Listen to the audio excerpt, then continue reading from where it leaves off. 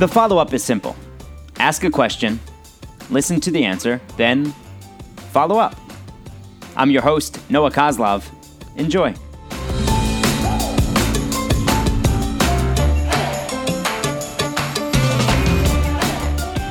The follow-up today is with four-time World Series champion. He was an all-star with the Seattle Mariners back in 2001, spent 15 years in the bigs as one of the great relievers in the game, and then turned into an overpriced Sunday softball player on my team in New York City.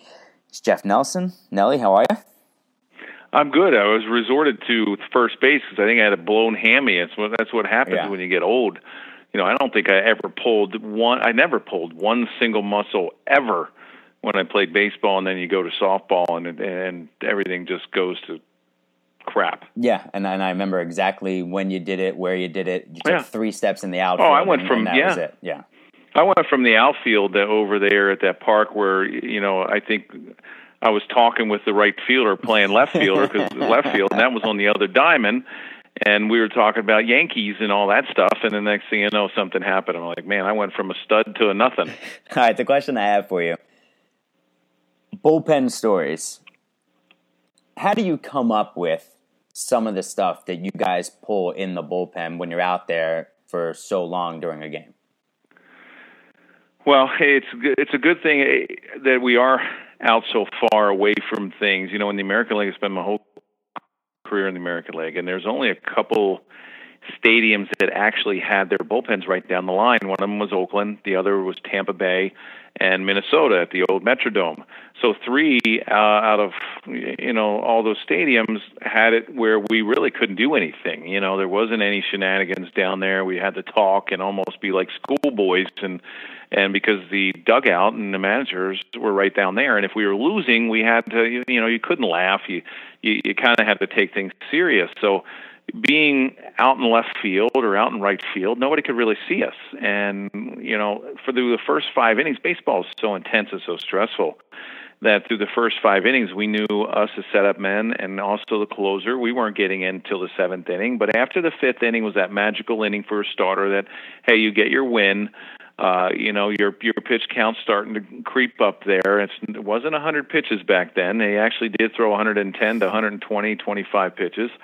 And we were starting to get ready for the game. We started looking at the lineup, figuring out, okay, hey, maybe this might be a shot at where I might face a righty, Stanton a lefty, or, you know, we might throw a whole inning here. And then you start, you know, getting ready, get your mind set. But through the first 5 innings, it was, you know, all holes barred. You know, we did everything that we could just to loosen it up and to keep things a lot less stressful for when we did have to go into a stressful situation. It was a little bit easier. But, you know, you just did everything. You just made up. I was a big practical joker. I was one of those paranoid guys as well that, okay, I got everyone else, but I had to make sure that I never got, you know, joked on. And I always checked everything. I would come in the next day because I knew people would try to get me back.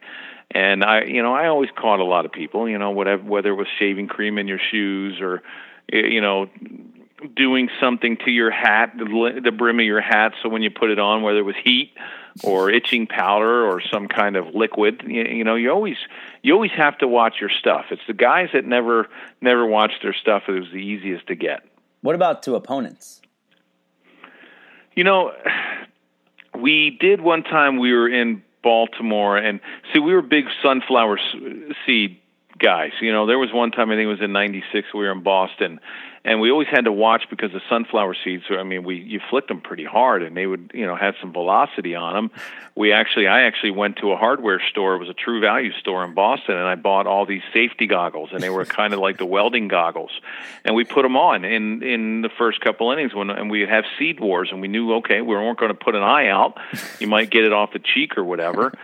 So we would flick seeds when we were in Baltimore, and we would flick seeds, and it would be the Orioles dugout or the Orioles bullpen was right below ours, and we would try to hit them on the field. And every once in a while, you know, Elrod Hendricks back in the day before he passed away, he was their bullpen coach, and, you know, sometimes they would occasionally, you know, hit one of the players or hit him, and we actually would flick them in the stands too, because that way you get them up high enough, and then they would come back and then hit off the fans' heads, and they would have no idea where they came from.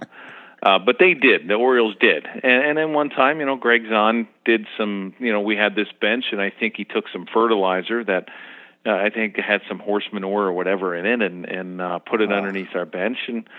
And it wasn't a good sight. We cleaned it up, and then we kind of got him back after that as well. Did some things to their bathroom that wasn't too nice, and the grounds crew guys had to come out in hazmat suits and basically almost put a tent, like you're going to tent a house for termites, to make sure that it was safe for anyone else to go in and use the restroom. So you try to do anything you can, and you look back, and it's so funny. I remember one time we were in Tiger Stadium.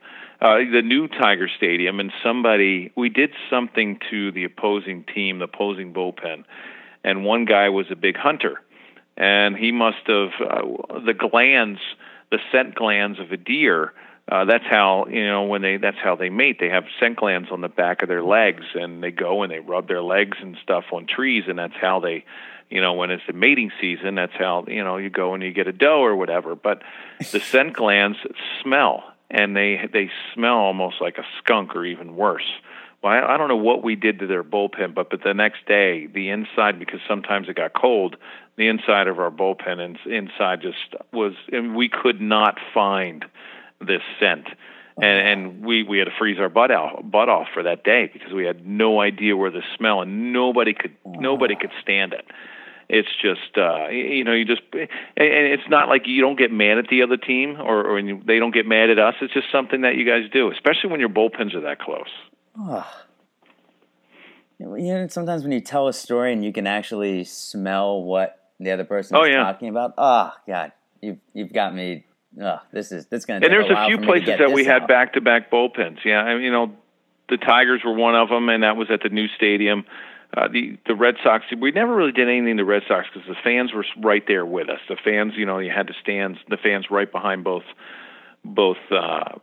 Whoa, hold on. You said you never did anything to the Red Sox. You had a pretty famous incident with the Red Sox.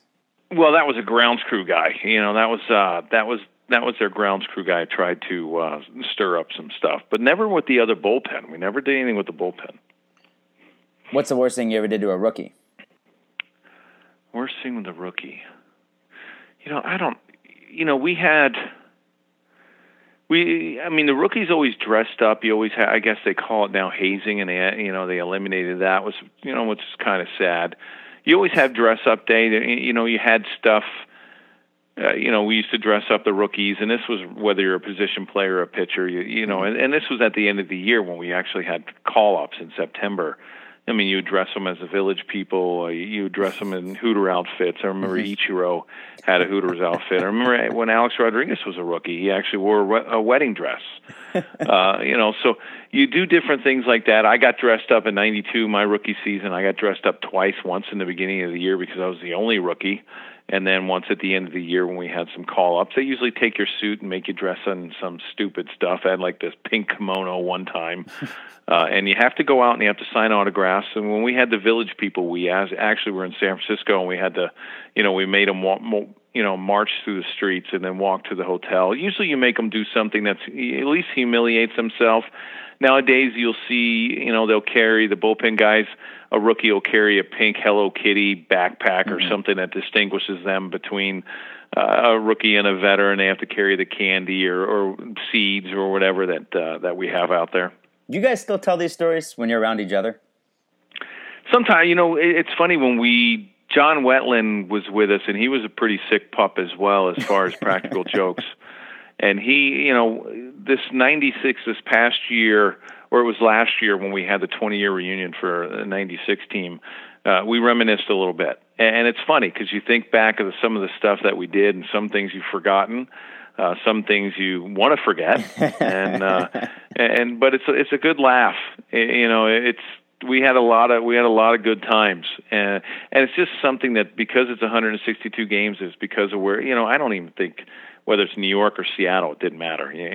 Both times you can make situations as stressful as possible, and you want to try to make it as fun as possible. And I think that's when you have winning teams, you see guys, I guess, come together a little bit more, maybe have more practical jokers.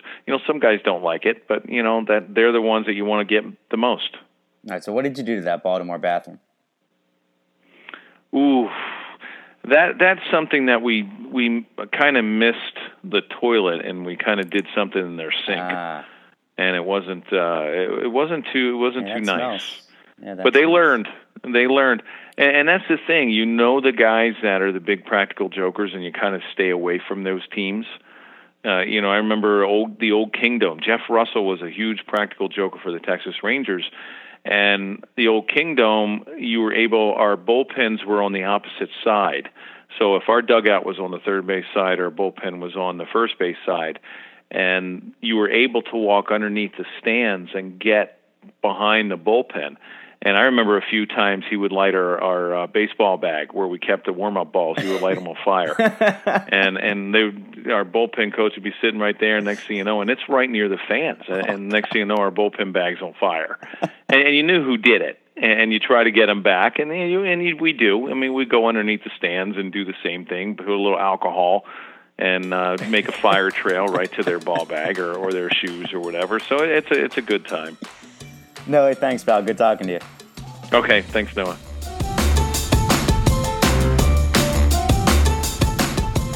He tells these stories so casually, too. Nelly's 6'8", and when he played, he had an intimidating look, including a memorable mustache. It wasn't just hitters who were wobbly in the box, some media members were too. When we met back in 2008, I just started asking questions to get to know him, and knew that he'd be honest when I'd say, just tell me when I've crossed the line or when you've had enough. It proved to be a good way for me to learn baseball on and off the field, and it's worth trying on anyone. It's also a way to build trust, and that's the building block of any friendship. But would I trust Nelly to play anywhere but first base on my softball team? No. Guy can barely move. You can follow him on Twitter at NYNelly43, that's NYNELLIE43, and hit him up there where you can ask him questions that you have coming off these bullpen stories, like, what toilet paper do you prefer? Thanks for taking the time to join us on The Follow-Up. The Follow-Up is a production of Vocal. For more information and more programming, please visit vocalnow.com. That's VOKAL now.com.